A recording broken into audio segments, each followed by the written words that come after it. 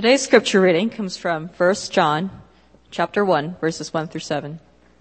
You can find this on page 862 of your Pew Bibles.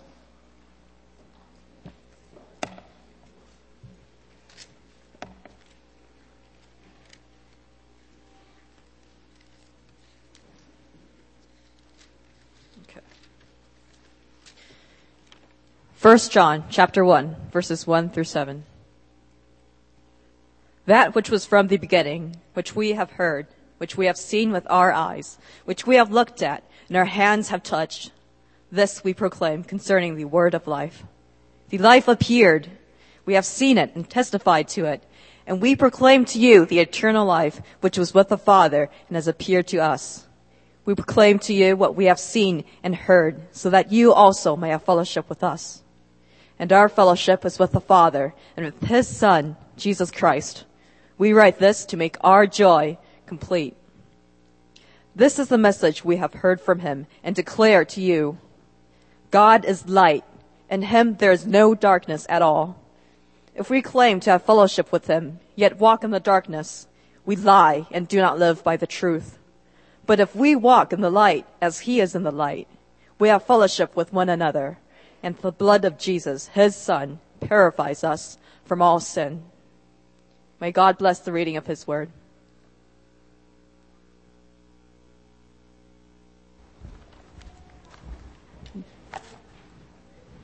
Thank you, Christina. Yeah, I just actually wanted to start off by expressing my thanks to all the college folks for leading service today.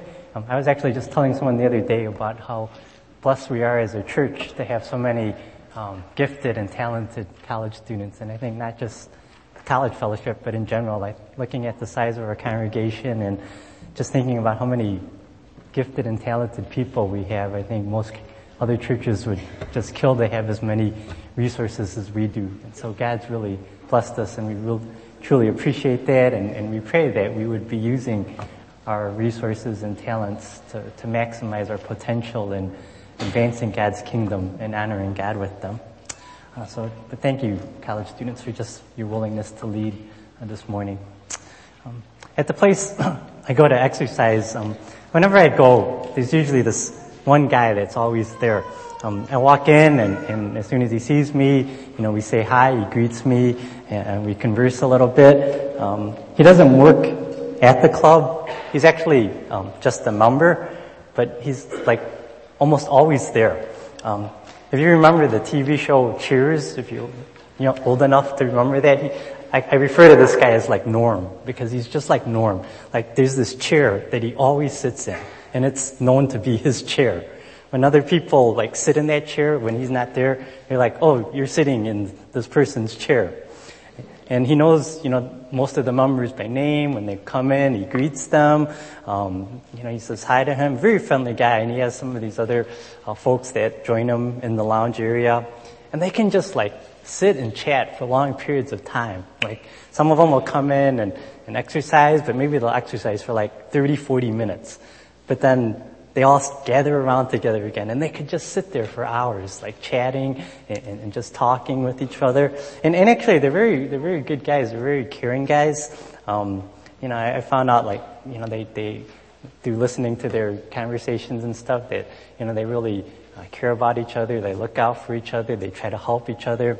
There's this one period where this one person in particular wasn't there for a little while. I mean, if he's there every day and you see him, you notice when he's not there. And there's like a couple weeks when he wasn't there. And they found out actually that he was in the hospital. So when they found out he was in the hospital and he had surgery on his leg and things like that, I mean, the other guys spoke of him out of genuine concern. And some of them I know actually went to go visit him in the hospital. So they're a good bunch of guys. They're really caring. And, I find it's not just at the gym, but, even when I go to places like Starbucks or Dunkin' Donuts to go study and do some work, I find they're usually like these pockets of people that are very well connected to that place. People will know the baristas by name and vice versa. They share stories and personal problems. They laugh together. Sometimes they cry together. They rejoice when others rejoice and mourn when others mourn, so to speak. And I was thinking about this, I was questioning, would you call this fellowship? What these people have, this kind of caring community, if you want to call it that, is this really fellowship?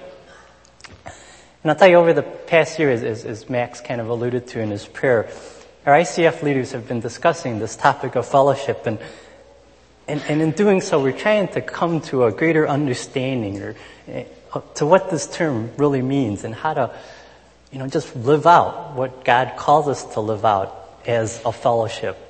How are we to be in fellowship with one another? I mean, is it just like this caring community that I just described?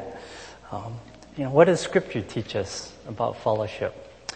And I was kind of praying and pondering over what to preach on today. God brought me to this particular passage that Christina just read because I find that it's a very good passage to address this topic of fellowship and what it really means to be in true biblical fellowship. If you've attended church for a while, you're probably familiar with this term in the original language that we often use, leaders, teachers often use for fellowship. In the Greek, this word koinonia is what is used to describe fellowship. And even in our passage, whenever you see the word fellowship, it's a variant of this word koinonia. And so koinonia, it has this base meaning of like a sharing in common, a common participation in something. Actually, in the larger Greek world, koinonia was used to describe the sense of bonding and closeness that members had, be it in like a social organization or a religious organization.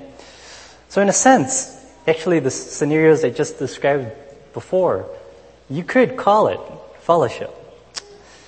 But when we dig more into this passage, we find there is much more to true biblical fellowship than just a group of people that come together and care about each other. Yes, it is a sharing in common, but for true fellowship to take place, John is going to teach us that there are certain things that need to be shared for it to really count as fellowship. And the first thing that needs to be shared is common beliefs or a common theology. John's point in the first few verses of chapter 1 is that there is no fellowship without Christ. There's no fellowship without Christ. John, as you can kind of tell, starts off the letter as you were following along. He kind of starts off the letter by being a bit elusive. He doesn't directly come out and tell us what he's talking about. He says, that which was from the beginning. In verse 2, the life appeared. And you're reading it and you're like, well, what is that which is from the beginning? What is the life? And then later in verse 2, he kind of elaborates a little more by saying, well, it's the eternal life, which was with the Father. And then in verse 3, he kind of spells it out a little more. He says, our fellowship is with the Father and with His Son, Jesus Christ. So Jesus, in other words, is that which was from the beginning. Jesus is the life. Jesus is the one he speaks and he writes about. And I want you to pick up on how much John wants to emphasize his qualifications for speaking about and writing about Jesus. In these first few verses, look at how many, words he used to share his qualifications. He said, Jesus is a person we've seen, we've heard, we've even been able to touch him. And so we see that John has this singular focus on wanting people to know about Jesus and wanting people to understand why he's more than qualified to speak about Jesus. And it's because, as it says in verse 4, he wants his audience to be able to have fellowship with him. Apparently what was going on back then was there was these false teachers, and they were claiming that, they could be in fellowship with the church, they could be in fellowship with other believers, but they actually denied who Christ was. They denied the truth of the gospel. They were saying, it was possible to have fellowship. But John's saying, no, it's not. Not without Christ. You can't have fellowship without Christ. Verse 3 says, we proclaim to you what we have seen and heard so that you may have fellowship with us. And our fellowship is with the Father and with His Son, Jesus Christ. And if you read the verse in this verse in reverse order, it kind of makes it even clearer. If I read it in reverse order, it would sound something like this. Because our fellowship is with the Father and with His Son, Jesus Christ, the way we can cultivate fellowship with you, or for you to join us in fellowship, is for us to proclaim that which we have seen and heard. In other words, Christ. And as we proclaim him, as you enter into a relationship with Jesus, this is how we are joined together in fellowship. And one of the implications we've seen from this truth, and have tried to apply to ICF, is that, well, if this is a requirement for fellowship, then we must share the gospel. We must urge people to accept Christ so that we can be in fellowship with them. And right now I want to ask one of our ICFers, Connie, to kind of come up and share about how this point, this fellowship, has kind of impacted her life. So, Connie, would you come up and share?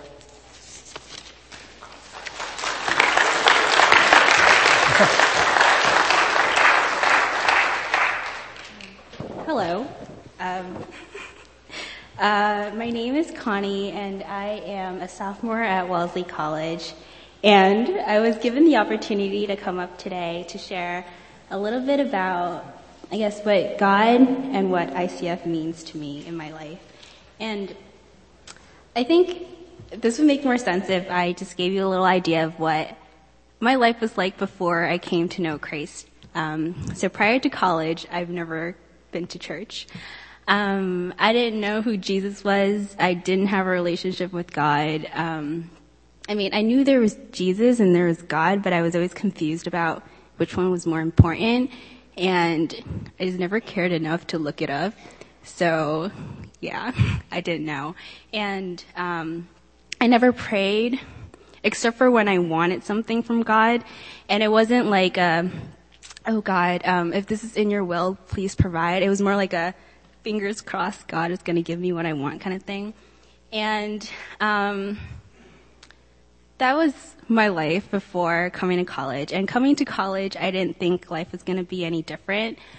But one day in the dining hall, my RA, my resident assistant, which is Ying, where's Ying?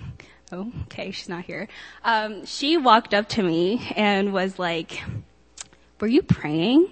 And I was just like, "What?" And she goes, "Oh, no, I saw you over there and you were doing this with your hands. You were looking down. Were you praying?" And I was like, "No." And she goes, and she looked really disappointed. But then in the next second, she was like, "Oh, but do you want to come to church with me?" And I was like, "Oh, okay.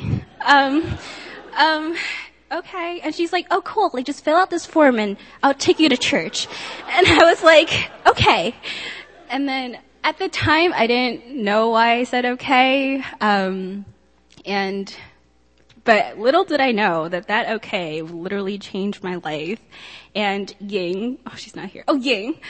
To this day, I'm so grateful that she had the courage to walk up to me and just say, "Come to church with me," because that takes bravery, and I wouldn't be here today if it wasn't for her. So thank you, Ying. I love you.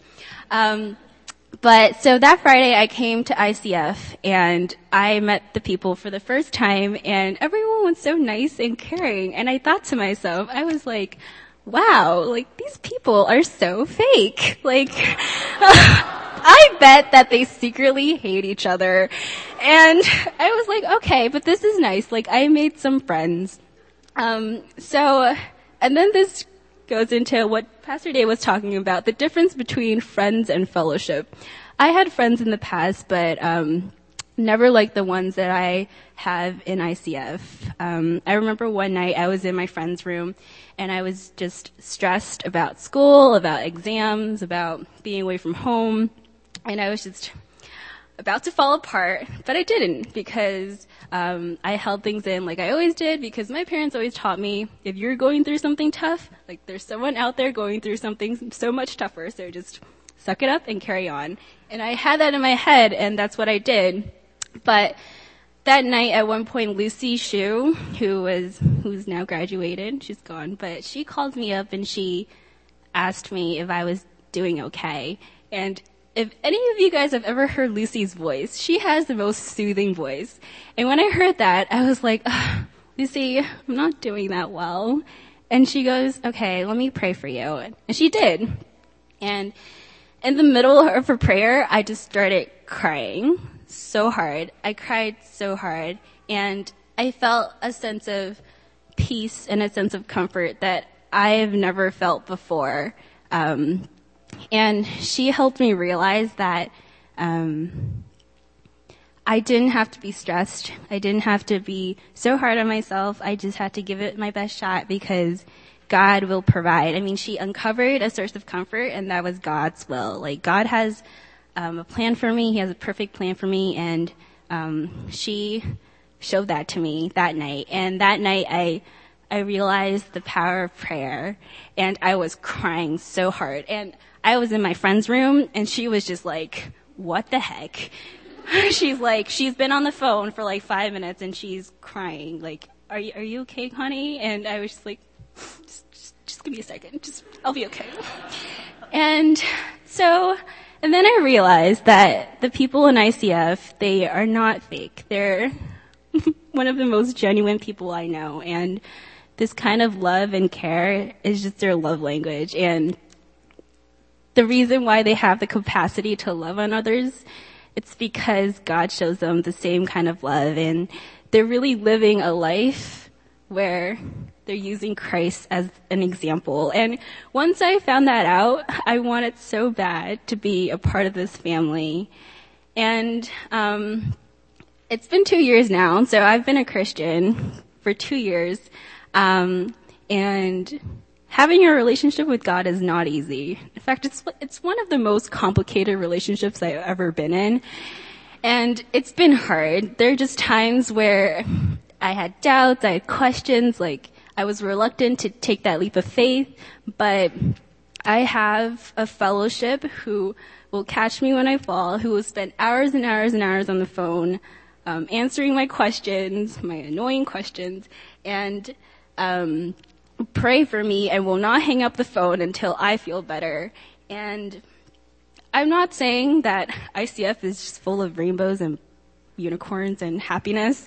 It's not. We're far from perfect, but we have a desire to, when things go wrong, we work at it and we pray, and we have a desire to treat everyone like a family, and just know that when through ups and downs, when our friendships are in trial, like things will be okay because God is in the root of our friendship. And that is, I think that's what sets like this kind of friendship apart from all the ones that I've had in the past. And I think that's why that's what makes ICF so strong. And standing here, I just want to thank you guys.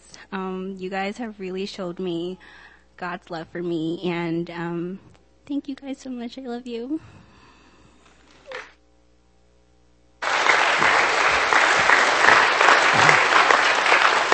Thanks. Thank you, Connie. We are so glad that you've chosen to accept Christ, and Christ has joined you into the family so that you could be part of the fellowship with us. Hearing the story with Ying, I wish it was always that easy. Like, Ying, thank you. It's like, are you praying? Connie, no. Why would I pray? Okay, can you come to church with me? Okay. I wish it was always so easy. That'd be awesome. But thank you, Connie, for sharing. And once again, thank you for being part of our fellowship. Yeah, I mean, I don't know if you've ever thought about it this way, but we share the gospel not only because we hope that the person will accept Christ in order to receive salvation, but also so that we can have fellowship with them. This is how John says in verse 4, his joy is made complete. We preach to you so that you can come and accept Christ, and we can be in fellowship with one another. It happened many years ago, but I still remember it so vividly. I was on an overseas short-term mission trip serving at a camp, and after the camp was over, we had kind of what we called a reunion a couple days after the camp, where we had all this attendees come together and just kind of have a time to, or have a chance to spend time with them and share with them before, we left the country. And I remember during this reunion, we had the attendees of the camp go around and just share one thing that they liked best about the camp. So, a lot of them were going around, saying things like how much they appreciated getting to know, the other team members, how much they appreciated to know getting to build relationships with other people, the fun that we had, things like that. But there's this one guy. When it was his turn, he shares, the best thing about this camp is that my best friend Thomas accepted Christ, and we can now have this relationship with Jesus together. And I heard that, man, and I felt like I was about to cry at that time because, for one, I thought about the night when Thomas accepted Christ and how awesome that was. But as I was sitting there, I just was kind of looking down and thinking to myself, like, man, this guy gets it. He understands what it's all about seeing his friend and wanting his friend so much to come be a Christian so that they could have this relationship with Christ together. And so John would tell us to go and preach the gospel, go and speak of Christ so that you may have true fellowship with friends and family members.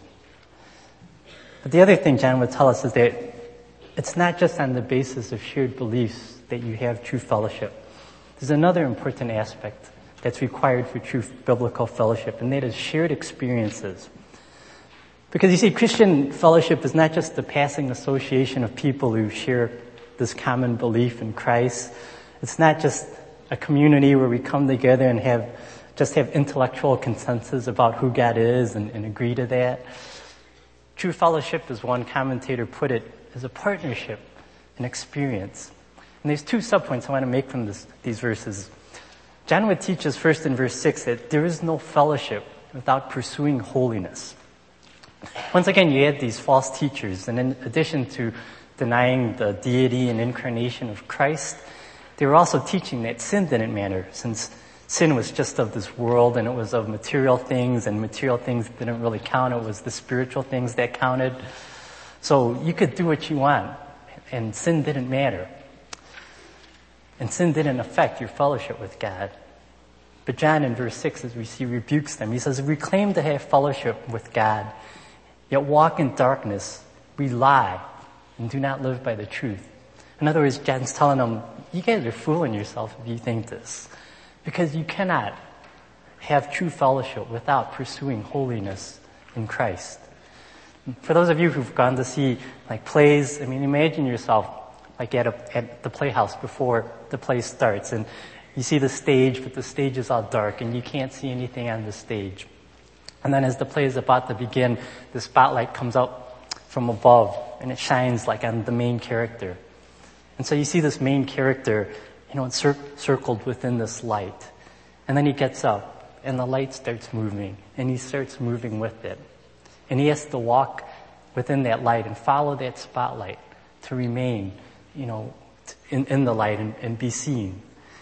And this is kind of a similar imagery that John would have us get here. In verse 5 he says, God is light.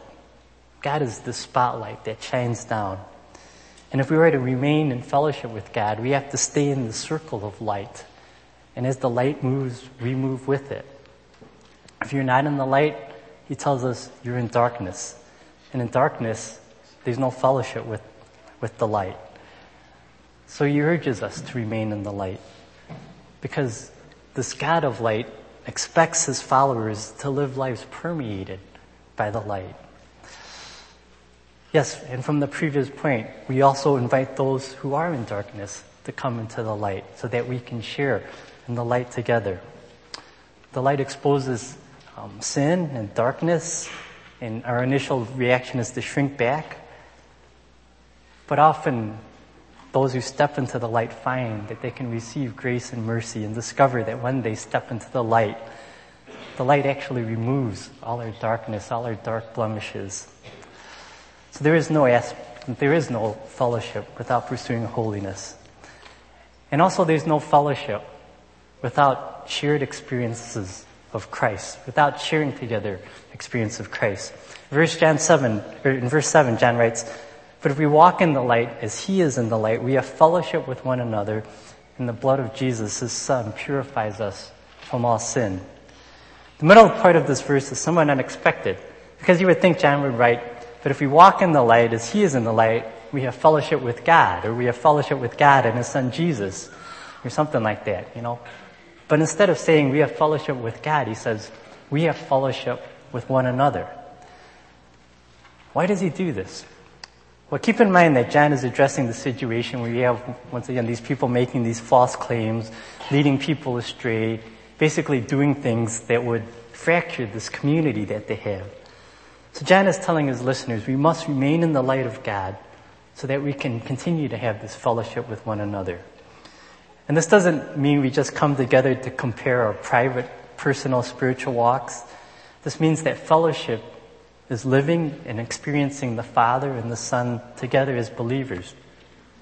I like how one person put it. He said that Christian fellowship is actually a triangular relationship when you think about it. It's my life in fellowship with God, your life in fellowship with God, and our lives in fellowship with one another. So to live this out, we must be coming together to share experiences about Christ. He must be the focus when we gather together. And as we've discussed this in ICF, we recognize that the implication is such that we must strive to build relationships that shift from just speaking about worldly attractions to those that focus and build upon our relationship with Christ. So I'm going to ask another ICFer, Alan, to come up and kind of share his testimony about that.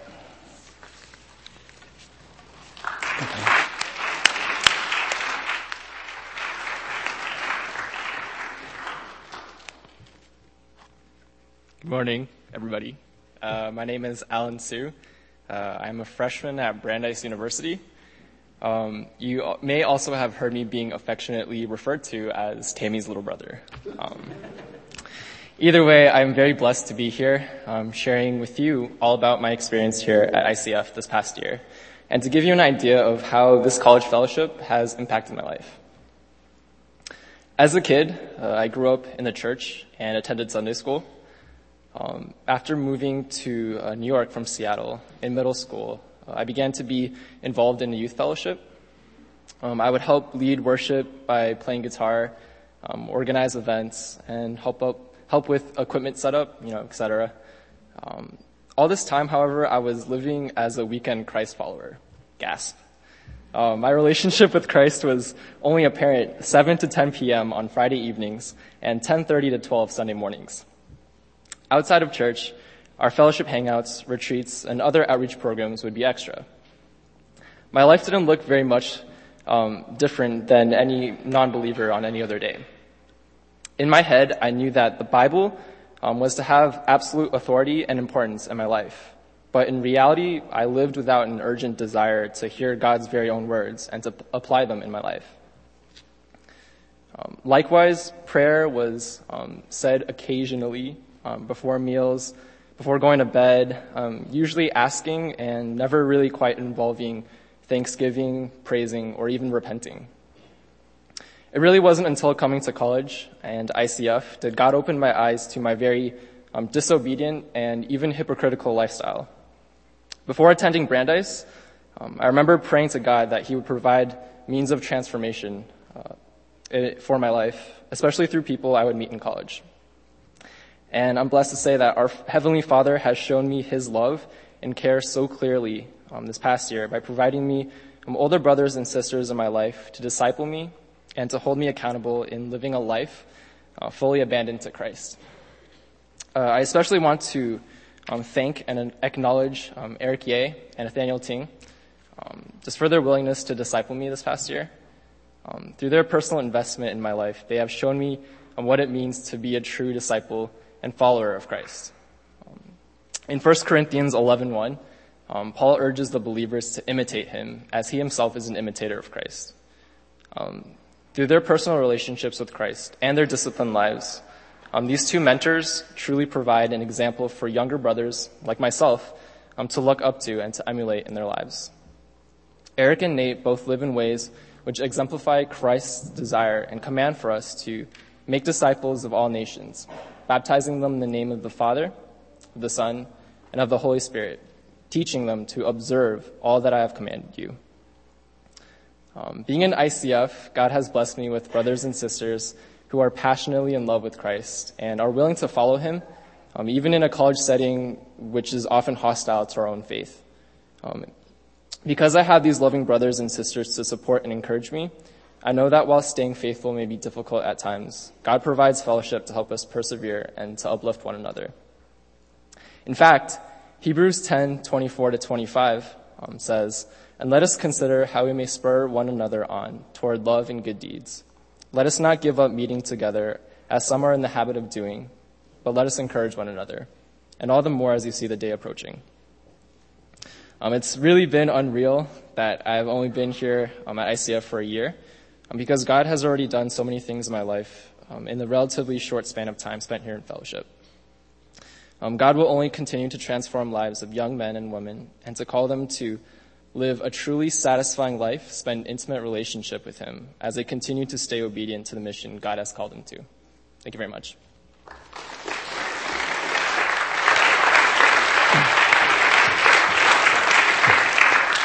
Thanks, Alan. Appreciate the sharing. Hey, Alan mentioned, guys like Eric and Nathaniel, and I know, firsthand that as they meet up together, they do focus on their shared experiences as Christians, their shared experiences of Christ. And as I think about it, I wonder how much do our shared experiences of Christ enter into our conversation with other Christians. If I were an outside observer listening to many of our conversations or looking at what we post on our social media sites, I would deduce a few things from what I see and hear about what we think is important for us to talk about. There'd be things like food, tech toys like phones and cameras and other technology. There'd also be food, maybe a little sports mixed in, maybe pictures of our kids and our families and what our kids do, and surprise, surprise, more food. And yes. And when I think about it, it's like, what does this convey? And is this what we really want to be conveying as believers? And I was thinking earlier as I was preparing this, what if Facebook existed during the apostles' times? What kind of things would the apostles post, We see Paul I was on this missions trip to Athens, and in Athens we stopped at this great restaurant that served great gyros, and here's a picture of my gyro plate. Doesn't that look awesome? I don't know if Paul would really post that. More likely Paul would be posting things like, here's a picture of the jail cell I was sent to, when they arrested me for preaching the gospel, or here's a picture of me with the jailer. I want you guys to see a picture of him because I shared the gospel with him when I was in prison and he accepted Christ, so welcome him into the family. Isn't this great? I think that's kind of the stuff the apostles would be posting more so than pictures of food and restaurants and gadgets and things like that. And maybe some of you are like, well, we discuss spiritual things in my small group, or, that's what my accountability group is for. And yeah, that's true. I think that's great that we have those things. But, I think from this passage, John would be challenging us to something higher. I think John would tell us that even as Christians, if we get together and just discuss things like food or work or our toys, he's like, don't call it fellowship. He says that may be socializing or fraternizing. In Hawaii, we use the term talk story because that's what they would say in Hawaii. But he would tell us, it's not fellowship. Even if a group cares a lot about each other, it may not be fellowship. For how is that, different than the guys at my gym or at Starbucks or the neighborhood bar? Many years back, before Starbucks was even around, John Stott wrote this in one of his books. He said, "The neighborhood bar is possibly the best counterfeit there is to the fellowship Christ wants to give the church. It's an imitation dispensing liquor instead of grace, escape rather than reality. But it is a permissive, accepting, and inclusive fellowship. It is unshockable. It is democratic. You can tell people secrets and they usually don't tell others or even want to. The bar flourishes not because most people are alcoholics, but because God has put into the human heart this desire to know and be known, to love and be loved. And so many seek it at a counterfeit price of a few beers." So true fellowship not only requires that we just share common beliefs together, but that we share in common experiences as we go on our journey with Christ. Without Christ, we just become this neighborhood bar. So we walk together as we go on our own spiritual journey, sharing our experiences. Like Alan said, not that all of us have any of the answers, but we journey together and go in pursuit of them.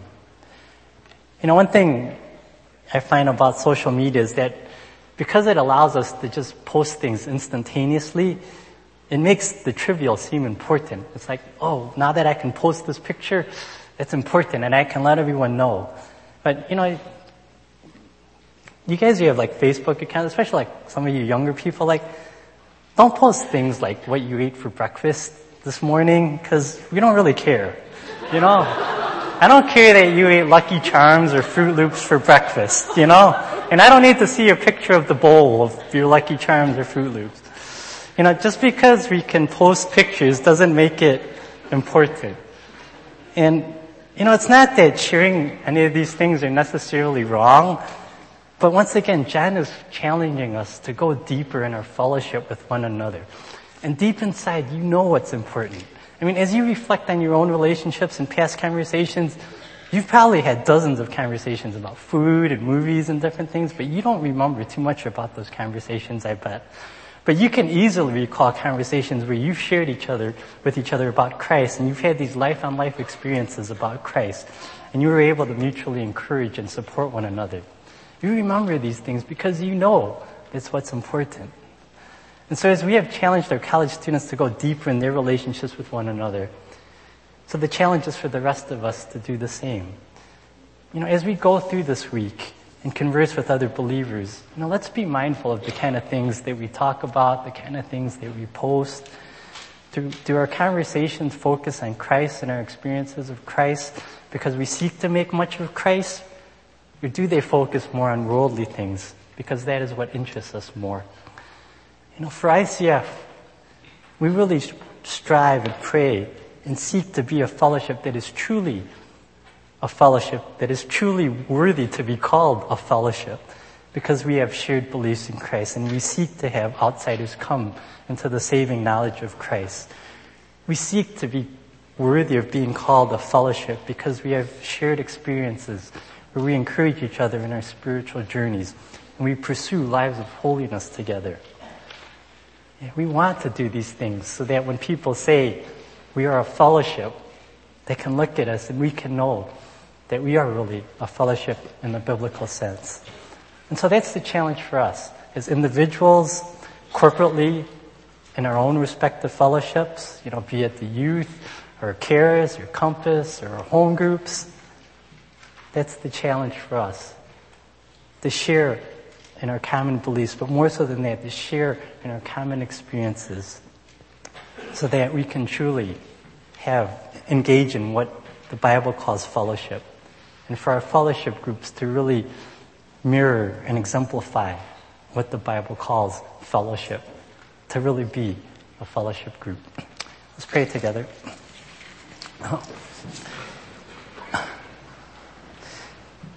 Lord, I pray that you would continue to teach us in this passage. I thank you, Lord, for your word and the truth of your word and for showing us as ICF leaders and as we've continued in this journey this past year what it really means to be a fellowship and what it really means to engage in true fellowship with one another. Thank you for those that have been mentioned this morning of people who understand what it really means and seek to go deeper by sharing experiences of Christ, by helping others in this journey, by encouraging us and motivating us to live in a greater way than we are now, and to help us know that through Christ we can live beyond what we can do on our own. Father, continue to teach us on this passage and these truths. Help us to think about them as each of us thinks about our own fellowship group that we are in, like how closely we mirror what Scripture teaches us as having fellowship. And may we strive to be communities which exemplify just what this true fellowship is, because it is based on Christ. In our conversations, in our discussions, and our hearts are focused on what Christ would have for us. I pray all these things in Jesus' name. Amen. Thanks, Pastor Dave.